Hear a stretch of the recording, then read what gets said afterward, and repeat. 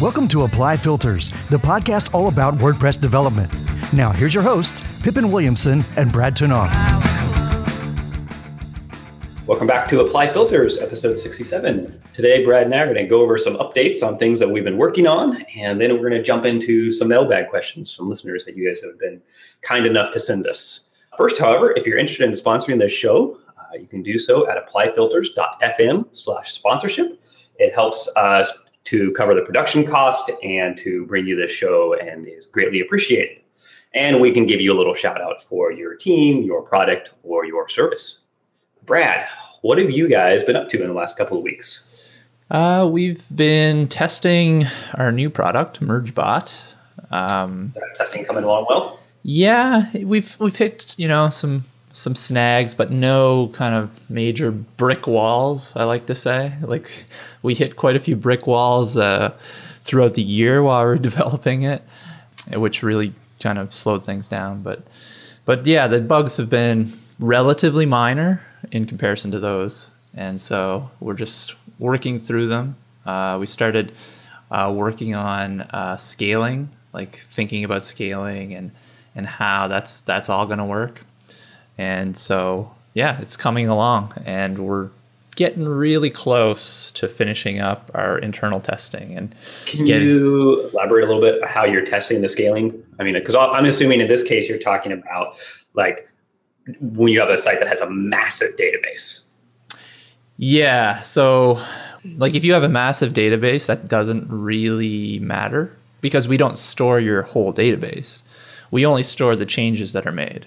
Like as you make changes locally, we store those in our cloud app. So okay, so is scaling in this case like the number of changes that have to be done? The number of changes that have to be done and the number of users that are uploading those changes to our app, right? So the more people we bring on and are using it simultaneously. Oh, right.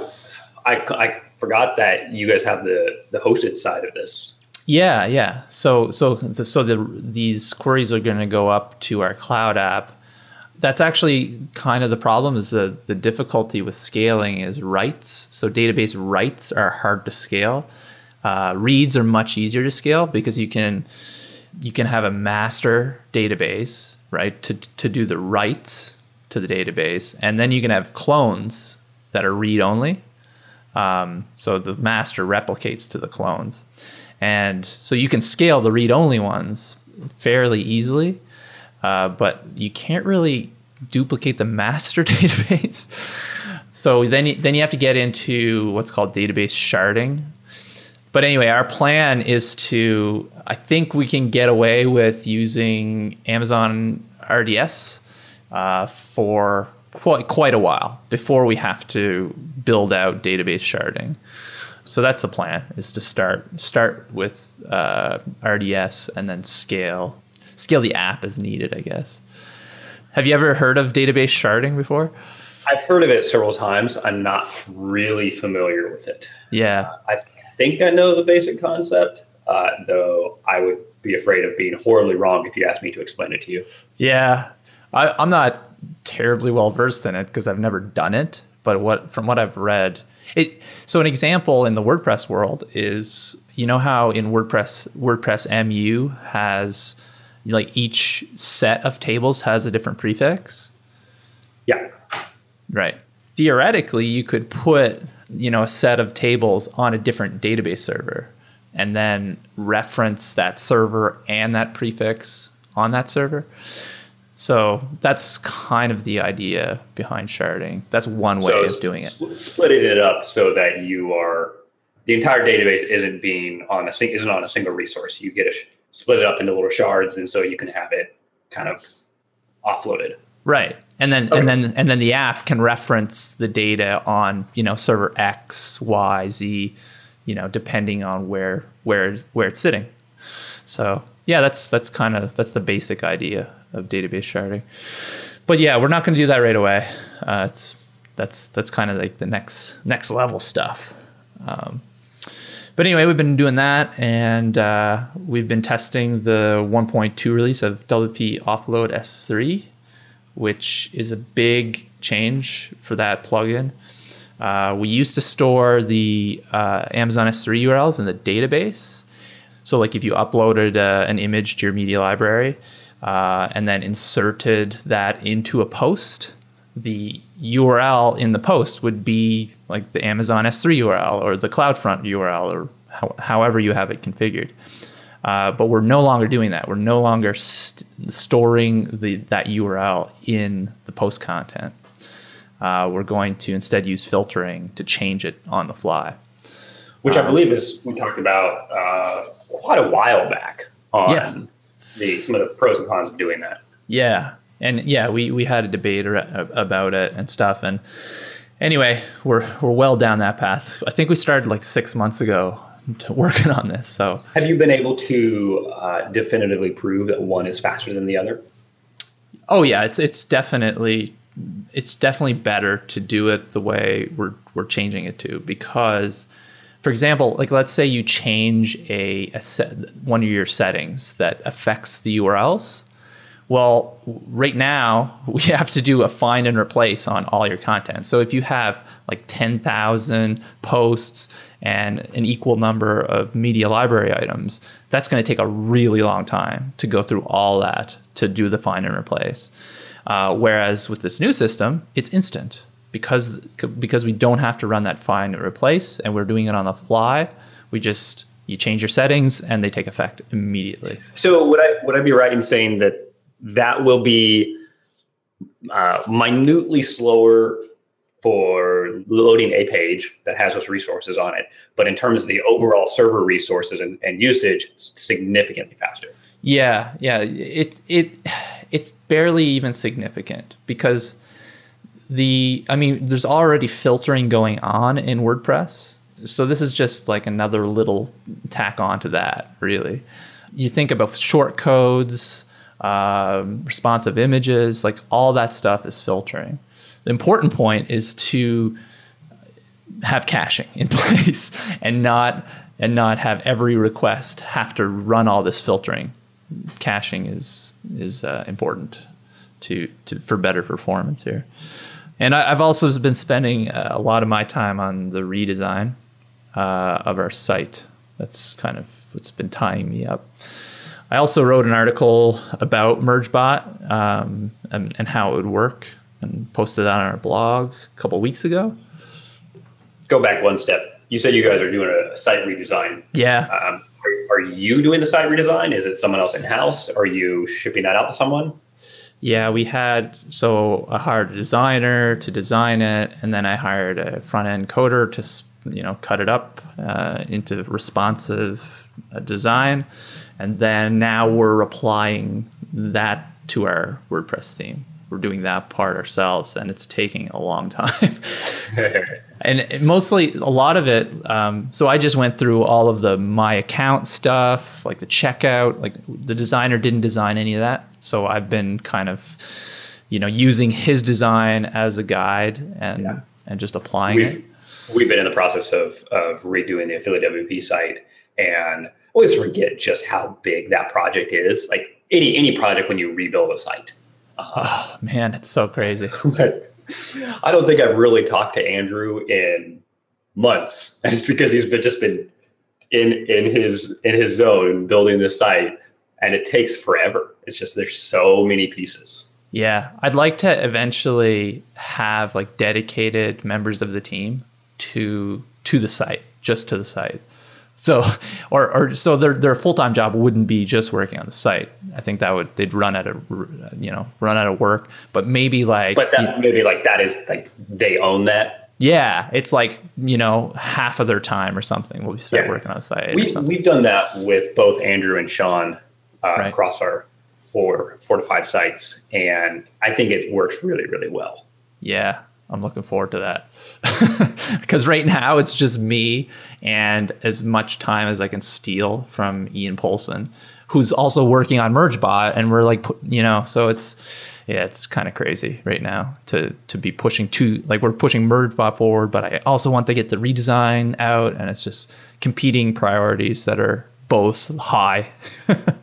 So yeah, MergeBot has been kind of edging over the redesign. So, but once MergeBot is out, I'm sure a lot of that time will get freed up. Oh yeah, I'm sure once there's out, there'll be nothing to do on it after that. It's as much as I'd love to believe that, it's that's never going to happen. But at least you should be over the hurdle of like the massive development of building the dang thing. Yeah, I agree. Yeah, and I think once we have paying customers for MergeBot, it'll be, we're gonna have to start hiring probably and start scaling up that part of the business. But I mean, that's gonna take resources to do as well, right? So it's like a chicken and egg problem. A couple other articles that we published on our blog that are to take a look at. Ash wrote an article that a CDN isn't a silver bullet for performance, and the reason that he wrote that is because we were getting a lot of people buying WP Offload S3, thinking that it was going to magically like make their site super fast, but they're running their site on not great web hosting and like doing a lot of things that they could have fixed it is an improvement, but it is not a be all end all of site performance. Yeah, there's a lot of things you should do before you bother investing in a CDN. Like there's tons of stuff. And so Ash lays that all out in that article so that we can point people to that when they come to us thinking we're going to solve their site performance issues. That's a really great article. It's going to help us out. And Gilbert told a story about his side project. So Web Uptime. His article was about scaling a cron, so checking hundreds of sites every minute using cron. One of the things I had no idea about is that with curl, you can allow it to like fire off a bunch of asynchronous requests in one call. I had no idea. Did you know about that? I do a little bit. I haven't played with it, but I was skimming the article. And I think that this is related to some of the improvements that were being put into WordPress 4.6 with the WP HTTP API. So WordPress core replaced the HTTP class with a request library that Ryan McHugh, Ryan McHugh, there we go. That's the name I was looking for. That he wrote, and I believe it works kind of similar to this, where it allows you to do asynchronous requests. Because that was one of the big benefits of that improvement that they put into core. And so that was the first time I had ever heard of it. And then this is now the second time. So in WordPress 4.6, the requests class got included into core. And I think all of the HTTP stuff is kind of proxying to that library now. Have you had any issues with that? We've been running into a few issues. I haven't seen anything that we've definitively tracked down to be due to that.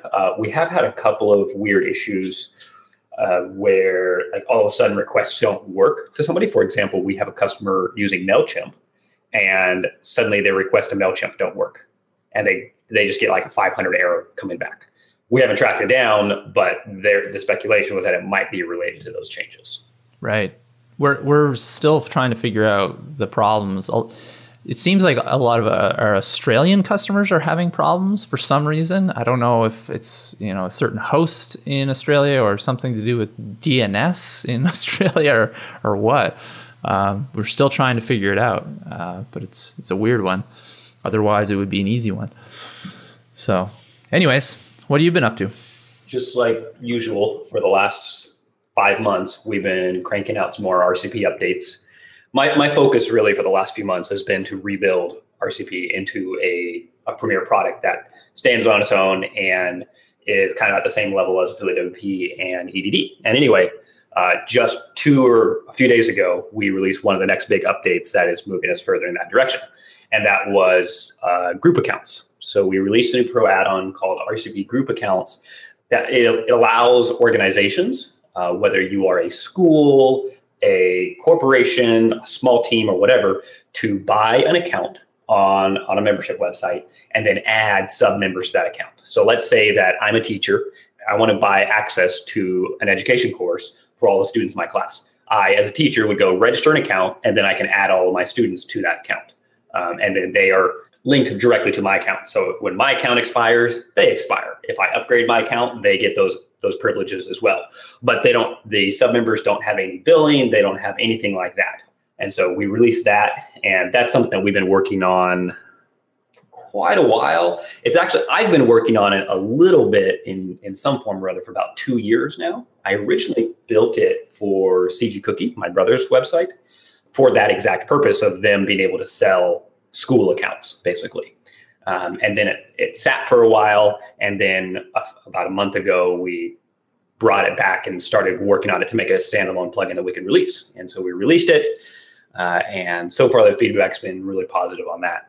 And then immediately after that, that was kind of one of the last add-ons that we felt like we needed to build in order to get RCP up to where we wanted it to be. So once we had that, now we're kind of at that point where now we just want to go through and polish and improve all the existing features as opposed to building a bunch of new ones. Because the last 5 months have been basically cranking out all of the features that we've been missing for a long time that the plugin needed in order to be a full-scale membership platform. So immediately after the group accounts update went out, I published a blog post titled "Rebuilding the Dying Product," and it was just a little bit of a backstory of how took RCP and kind of it's one of my oldest plugins that launched in January 2012. So it's a little over 4 years old, or maybe it was 2011. And how it did really, really well for me for a long time. And then as EDD and Affiliate WP kind of came around and they started taking up much more of my focus, RCP started to lose focus and very much became the side project as opposed to one of the primary projects that we work on. And because of that, sales dwindled, customer happiness dwindled. Basically, the product started to make its way towards the grave. And so this blog post was a little bit of the backstory on how we decided we had to either sell it, let it die, or rebuild it. And so we decided to rebuild it and some of the things involved with rebuilding that. I mean, we've got a long way to go, but so far it's been successful. We are in 2 or 3 weeks, we will be at the 6-month mark. And my original goal was to double the plugin's revenue in 6 months. We're not quite there, but we got to about 1.6, and it's still steadily going up. So far it's being successful, I think. Was this like a really your number one requested feature, or? Group accounts it's not the number one requested feature, but it was frequently requested. But one of the important things about group accounts is that nobody does it. There's only one other plugin, I think, that offers group accounts, and that's iThemes Exchange. There might be one other that I'm forgetting, but it's a rare feature. But the thing is that for the people that need it, you can't do without it. Like, you have to have that feature. And so it is a fundamental feature for a large set of users, those being schools, organizations, corporations, et cetera. Take a school, for example. The last thing they want to do is have every single one of their students buy a separate account and then have to remember to get all of those canceled or make sure that they're all up to date with the billing or what have you. They want one. And the same goes for corporations. Management of those financials is extremely important. And so if you can limit that to one account that then grants access to everybody else, that's going to be much better than trying to have everybody have their own or to share a login. Because the other thing here is that because each member technically has their own account that falls underneath the umbrella, they all have their own logins, their own passwords, et cetera. It's a really important feature for a small set of users. There was a lot of other features that I've talked a little bit about in previous episodes that we built as well, but this was kind of one of the last ones on our bucket list that we had to build. Well, actually, we have one more coming up, but it might be a little bit longer. So other than that, we are approaching our first beta version of Affiliate WP 1.9, which is a pretty exciting release for us. There's a lot of cool things in it. Our original plan was to start internally beta testing it by putting it on our live sites yesterday. That didn't quite happen, so that'll probably be either today or tomorrow. But there's a lot of things that we've done in this that I'm really excited for what they give allow in the future. So the first one is we built a complete REST API. Well, we built a read-only REST API. We haven't done the right side yet. And it's a REST API that extends the WordPress core endpoints, and it's working really, really well. We decided we didn't like the idea of requiring our customers to use OAuth or basic auth. For one, because OAuth is just ridiculously difficult to get up and going as a consumer. And basic auth is just not very secure. And so what we end up doing is building a custom authentication method using API keys, similar to based off of what we built in EDD 3 years ago.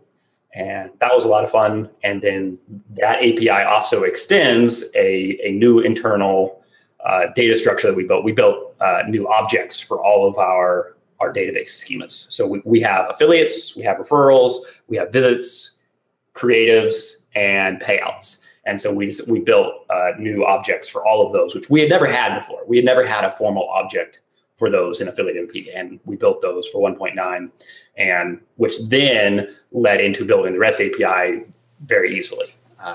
Nice.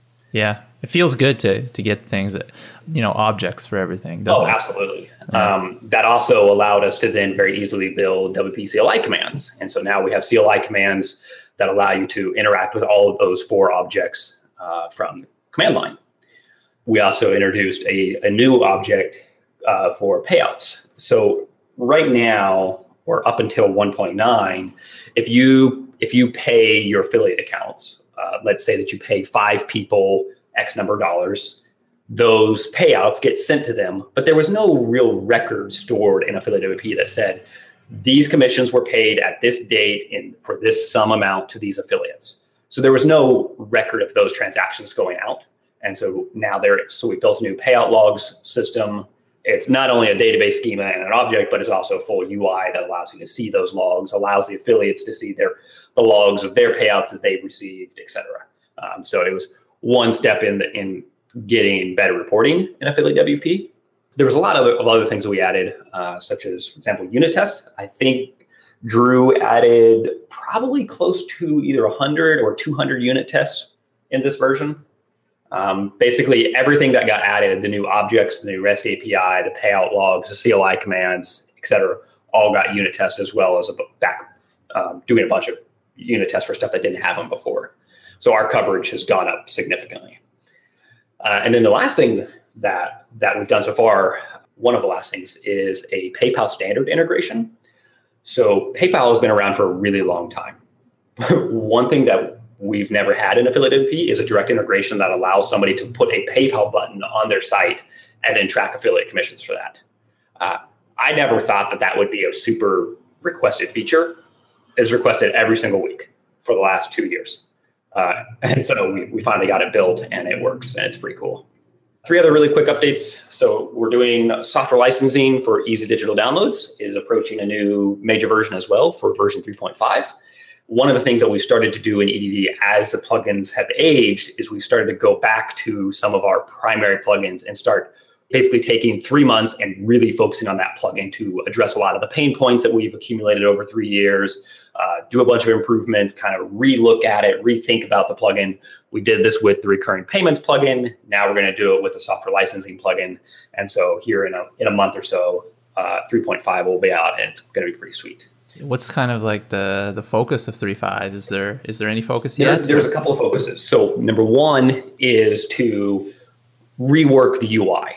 So there's been a lot of aspects of the UI of software licensing that are very dated and have shown that the plugin obviously started as a much simpler beast and has grown a lot, and a lot of pieces were just kind of tacked on. You posted a teaser screenshot on Twitter. I just remembered that. Yeah. Yes. So, for example, one of the things that software licensing has never had is this idea of an admin view of a single license. So there's a lot of things associated with a license. There's a purchase record, there's activation limits, there's a history of all the URLs or the machine IDs, there's a log of events, there's related payments, there's upgrade paths, there's renewal dates, there's delete buttons, renew buttons, et cetera, all of these different things. And none of that has ever had a formal, single details page. it's all always been inside of a single list table with a couple of little weird side screens. And so we've taken all of that and rebuilt this details page for individual license keys that allow you to see all of that information and access it all from a much more intuitive interface. That's one of the big things in 3.5. There's a couple of others that we're really hoping to get to. We don't know if they will yet. And one of those is version tracking. So software licensing is primarily used for for selling software and then distributing updates to those customers. The software that's utilizing the API, it could be a WordPress plugin, it could be a desktop software, it could be anything, will call the store server and ask for version information. And then the store will send back the version and say, okay, the current version is 3.5. The customer side will say, well, I have 3.4, so I need an update. What we've never done is had any kind of logging for those update requests so that store admins can see a breakdown of versions that are installed by customers.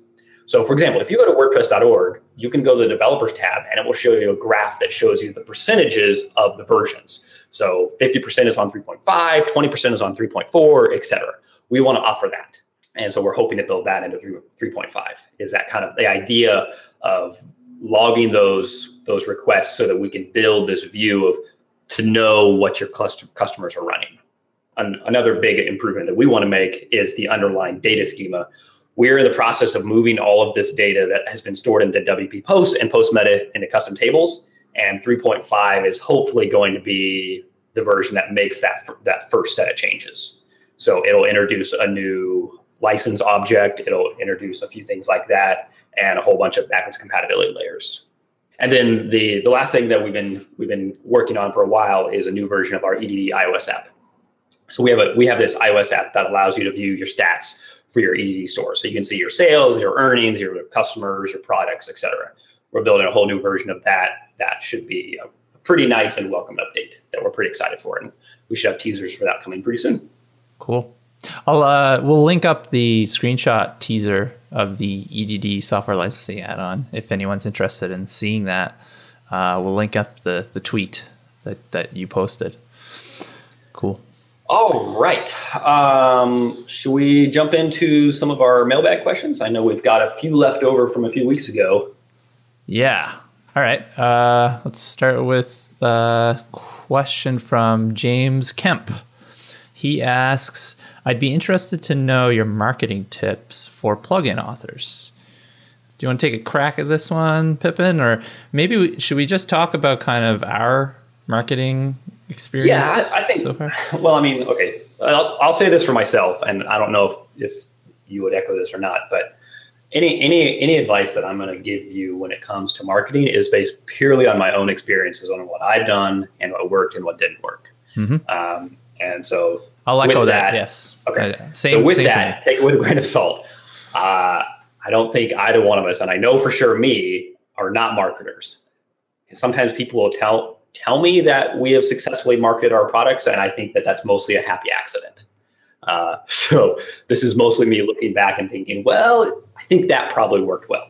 I do think that you just touched on something important there, though, that making a great product is itself marketing, right? If you make a great product, it will spread through. It's also known as word of mouth marketing. But for word of mouth marketing to work, you need a great product. I mean, Seth Godin talks about that in, I think it's called Purple Cow, his book Purple Cow, which I highly recommend reading. It's a great. Seth Godin's a great marketer to read if you're interested in learning about marketing. Yeah. So I think you're absolutely right that number one, you have to have a great product. We do have to be careful, I think, and make sure that we're not saying just because you have a great product does not mean you will succeed.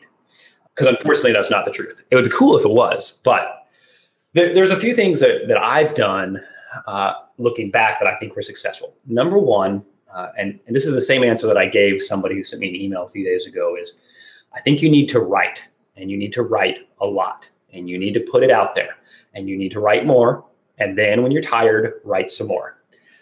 So it's basically coming down to content marketing. And when I look back on the last 5 years of this business, in the first 2 years or so, I wrote extensively. I wrote on my blog. I wrote on other blogs. I did guest posts. I wrote and I wrote and I wrote and I wrote. And a lot of that fell on deaf ears. A lot of it never got seen. A lot of it was never read.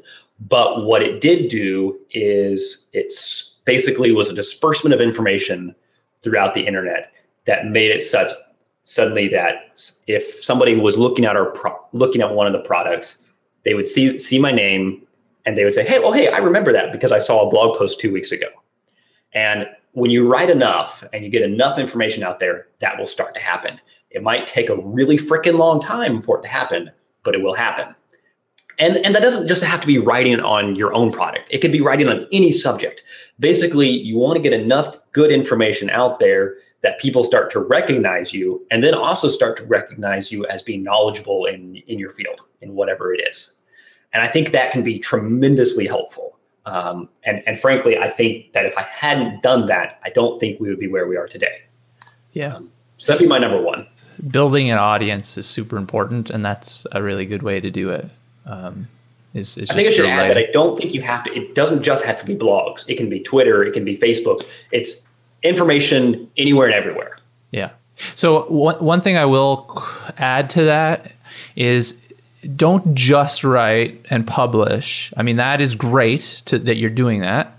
But if you don't capture your audience, right, it's hard to get them to keep coming back, right? You don't want to rely on people stumbling upon your writing through Google searches. You need to have a purpose for your writing. Yes. And you need to build an email list and email people when you publish a new article and have them keep coming back. I think you should also try to define who your audience is. So like for me, when I was starting, my audience was plugin developers because I wanted to teach other people how to write plugins. And so that was my only focus, was plugin authors. Now, that might not be your focus. That might not be your customer base, but that was mine. And so figure out who your audience is and target them specifically. Don't just write random stuff. I mean, you can have a random blog. That's great. I love random blogs. But for building your product, you need to have a focus. Yeah, absolutely. And you have to speak the language of your audience. I mean, that's why, we sell to developers, so it's fairly easy for us developers because we speak the same language as our customers. So yeah, and you're not talking about spoken language. You mean like we're talking in code, we're talking tech, we're doing very like those kind of subjects, not English versus Mandarin versus. Well, that and for example, like when we write an article, we don't dumb it down, right? We write it for technically inclined developers, right? We're using acronyms. We're assuming kind of a base level of experience and knowledge with development, because some of the articles we write are pretty technical, right? By doing that, you do alienate a large group, but you don't want to write for everyone, right? You want to get a passionate kind of small audience.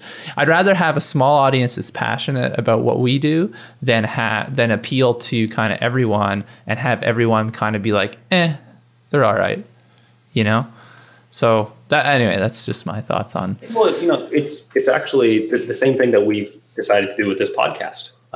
When you and I were first discussing doing this, we thought, okay, should we try to have a just general WordPress? Should we focus it to development? Should we focus it to product development? What should we do? We decided that it should be development focused, and we will alienate a lot of people, and that's okay. Yeah, absolutely. By figuring out who your audience is and speaking to them directly, it allows you to have a much better conversation with them. Yeah, absolutely. You can't talk to everybody at the same time. Yeah. And I think that absolutely plays into the success of your marketing. Right. Do you have any other good tips for James and everyone else? Well, I'll just share kind of how I started marketing in the beginning. So WP Migrate DB was a free plugin on WordPress.org that I'd thrown up there. I built it for myself when I was working at an agency. Just threw it on .org and I didn't do anything with it. It just sat there and kind of, 3 or 4 years went by and people kind of stumbled upon it on the repository. And at a certain point, I think it was 2011, probably the tail end of 2011 or the tail end of 2012, I decided to make it into a business. And the first thing I did was I added a sidebar into the plugin with a question, pro version, ? And it said, would you be interested in a pro version that allowed you to push and pull your database, just the basic features of the pro version. And yes or no, and a submit button. And when you hit yes, then it slid down and it asked you like how much you'd be willing to pay and asked you for your email address. So this was a way early on to build my email list so that when first of all, figure out if a pro version is even anyone's interested in it at all. But then also build an email list so that when I do build a pro version and launch it, I have people to email about that. I was not a writer. I had a blog, but I didn't write very often. And so this was a way for me to build my audience without writing, basically. So it's kind of a different approach. And it worked quite well. I think the list was about 300 people at launch time. And so it wasn't big, but it was enough to generate traction, generate some buzz, and kind of grew from there. A small little testament to that working is I'm pretty sure I was on that initial list and I bought it immediately after you sent that first email. Right. And you tweeted it, which was a huge help. And a bunch of people that bought early like that tweeted about it as well. And it generated this buzz. And so, yeah, it worked out. I'm not promising that it's going to work for everyone. Let's be clear about that. But it can work. So, yeah. Anyway, we could probably do a dozen episodes of this podcast just about marketing because it's a huge topic. Well, and it's something that we're constantly learning too. Yeah, exactly. I know that we've mentioned this a few times, but neither of us are even remotely trained in what we do, like aside from self-training. And so everything from the marketing to the development to everything involved with our product business is all self-learned and self-taught and trial and error and observation. So I don't know, maybe my last tip for it would just be keep your eyes open and be willing to try everything. Just because Brad says this works or Pippin says this works or so-and-so says this works doesn't mean it will work. And just because someone says that this one doesn't work doesn't mean it will also work for you. So yeah. No, I mean, that's what I do is I experiment. I run experiments, and if it works, then I keep doing it. And if it doesn't work, I try another experiment. I think this is a proper time to mention you should also try A/B testing. Yeah, A/B. Which we should talk about in depth at some point. Yeah, I have a love-hate relationship with A/B testing, mostly hate. Yeah. Okay, let's move on. So we got one more question here to get through. This comes from Daniel Pawnee. Apologize if I pronounce your last name wrong. I'll preface this with a quick backstory. So a few weeks ago, we were looking at finances and we were looking at how we had done for the summer. And summer was kind of tough for us. Summer was very, very slow. May, June, July, et cetera, was a pretty slow period for all of our websites. And so it reminded me that making sure that you manage your cash flow properly is important. So I sent out a tweet saying something like having a cushion in the bank is a great way to get through the slow summer months. And Daniel responded with a kind of a question. And he said, I just saw a tweet from Pippin having a cushion cash flow for slow periods. I'm from Australia and have noticed less than usual sales of my product, which I've worked out is probably due to Independence Days and holidays in the US. I'd be interested to hear your sales trends and when do you see spikes or things slow down? Example, after major releases, addition of a new add-on, new affiliates, public holidays, special discounts or promotions, busiest times of day, etc. So we've kind of got a couple of questions in here. Maybe the first one is, what kind of sales trends do you notice, Brad? Yeah. Well, let's start, I guess, with the macro, I guess. So I think seasons that are slow are kind of the height of the summer is slow. So for July was quite slow for us. This month hasn't been super either. So it's July, August. That's the height of the summer, and then Christmas holidays period is very slow for us, and even the time leading into it. So November, kind of late November, can start to slow down, and usually mid-January, right up to mid-January is slow for us as well. But that's about it for like the annual kind of seasons of slowness. Is that what you experience as well, Pippin? Yeah, I'd pretty much echo that, with the biggest one being summer. So like for us, it was June through July was really slow, and then August started to pick back up. I don't mean just a little slow. I mean like, oh my gosh, what are we doing wrong? How do we fix this? The website's broken. Yeah. Like you start worrying about like, there's gotta be something. People must be getting errors on checkout. What is going wrong? And it's just because it's slow. And I mean, ultimately, I think it comes down to people are taking vacations in summer. They're out having fun. They're going to the lake. They're spending time with family and friends. They're not interested in, I mean, maybe they're interested, but they're not spending as much time in the office or building their business or working for their employer or what have you. Now, what's interesting to me is, and maybe this is because the U.S. constitutes a majority of our customer base, but we don't see major slowdowns when it's summer on the other half of the world. At least not that we notice. And I think that has to do with the percentage of the customer base. While we have customers all around the world, a majority of our customers are in the U.S., Canada area. Right. That would be my speculation. Yeah. Now, if we zoom down kind of to the micro level, like on a weekly basis, like where are the slow times, that's exactly right as well. It follows the U.S. Kind of business hours for us anyway. Is we usually have kind of the majority of our sales between kind of the 9 to 5 hours, and then it kind of slows down in the evenings. And the weekends are very slow for us generally.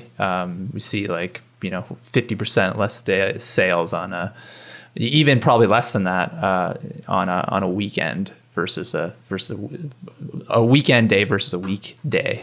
So we see exactly the same trends. Yeah. So that's normal. You just learn to live with it. Yeah, for sure. Yeah. Daniel mentioned that he tends to see or thinks he sees slower sales during U.S. holidays. Do you notice that as well, being Canadian business? Yeah, absolutely. I do notice that. The majority of our customers are U.S. based as well. So do you see a similar slowdown for Canadian holidays? No, not at all. Fascinating. Our Canadian customers are like a very small percentage of our overall customer base. They're probably less than 5% of our customers. Yeah. So Australia, Canada, Germany is actually a much higher has a much higher share of our customer base than Canada, Australia. UK is up there somewhere too. But yeah, it's the US is by far the highest. And so we do notice after major releases, tends to be an increase in sales, especially for renewals and upgrades. So if we release a new version with some new features or something, and you have an expired license, you don't have access to the new zip file. So people upgrade or renew their license at that time when we release a new version. Yeah, we see the exact same thing.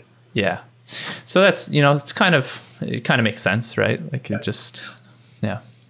So I think the other part to Daniel's question, which is kind of insinuated, is how do you deal with those slow periods? So a 1 day dip in sales is not a big deal, but what if you have a month-long period where your sales decline by 20%?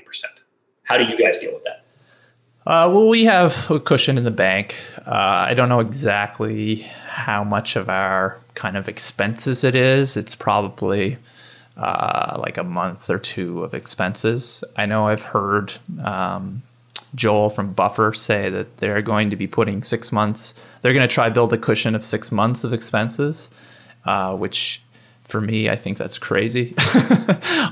I'm willing to operate with a bit more risk than that. 6 months of expenses is a lot of money to have in the bank, and if your company made zero sales all of a sudden, like how long can you survive? And that's an unrealistic scenario, right? Like if that happens, that's like an asteroid strike kind of scenario. Like I don't see. But anyways, I think they're using that as kind of it's a baseline. Yeah, a more realistic scenario would be, okay, what if you suddenly for the next 2 years lose 20% of your business? How long can you operate at your current expense level, basically? I mean that's a catastrophic failure, though, in my opinion. And if it did come to that, you have to reevaluate like what the hell you're doing, like, and potentially restructure your business and like take drastic action, right? So I'm not sure that having cash in the bank is necessarily going to be like the fix for that scenario. And that's why I find. But I think what it really is it's the cushion that allows you to figure out what the fix is. Right. It gives you that runway to kind of pivot or whatever. Yeah. Yeah, it makes sense. I guess it just really depends on what you're comfortable with. What do you guys looking? So right now we keep for the last. It hasn't been the same for the last 2 years because we've grown a lot in terms of expenses and revenue and team members. But right now we have about 2 months of cash on hand and that we keep there intentionally to deal with slower periods. Ultimately, one of our goals is to, number one, make sure that if things go south for a while, that we don't miss payroll for team members. And that's one of the things that cushion is there for. Two is you want to make sure that you have cash on hand if it comes time that you realize we want to make a significant investment and we want to be able to do that. That's another great reason to have that cash on hand. And then also that catastrophic event, whatever it is, we would like to be covered at least for a little while so we can try to figure things out. Is that likely to happen? No, probably not. But it's kind of like insurance. Yeah, absolutely. No, I completely agree. Yeah, I think, like, are you going to look to build a bigger cushion, or are you happy with two months? Like, I'd like to get to 3 or 5 months. 3 to 5, okay. Yeah. Okay, here's one of the big reasons that I like to have a cushion, more so than to support us if all sales go away. It's being able to scale up and add new team members. So, for example, before I ever hired my first employee, I decided I was going to have their salary in the bank for a year to guarantee that they were paid, no matter what. And then I want to do that with employee number 2 and employee number 3. It gets a little bit harder as you get up to employee 6, 7, 8, 9, 10, et cetera, because that is a lot more. But I wanted to ensure their security. What I also want to be able to do is to say, all right, we need to scale up, and maybe we don't have enough revenue right now to cover the monthly expenses of adding another team member, but we have the cash on hand to be able to pay them, and then bringing them on is going to help us grow to cover their payroll. But for the first 3 months, we might be taking a small loss, but we have that cash flow on hand to be able to do that. And I think that's a really important aspect that maybe is sometimes overlooked. I would say that falls under investment in a way. Yeah, absolutely. Right? Yeah. So, I mean, it's an investment that's into the growth of your business. So, right. Yeah, right. Makes sense. I think one of the challenges that a lot of people run into is they recognize that they need to scale up their team because they're overworked, they're burning out, or they're overburdened, or something like that. But they don't have the resources to be able to bring that team member on. They have to first grow to bring that team member on. But you can't grow until you bring a team member on. And so you have to start figuring out ways to get around it. Maybe you don't pay yourself for 6 months, or you live off of your savings, or you somehow encourage them to come on with zero pay or very little pay or what have you. And so if you can you can be proactive and start getting a little bit more money in the bank every single month, when it comes time to scale up that team, it's going to be a whole lot easier. Right. Absolutely. Well, should we wrap it up? Yeah, I think now's a good time. All right. Just give one more quick shout out. If you are interested in sponsoring this episode, you can go, or future episodes, sorry, you can go to applyfilters.fm/sponsorship. It will help us to bring you this show and keep the lights on, and we greatly appreciate it. All right. Talk to you next time. Thanks for listening.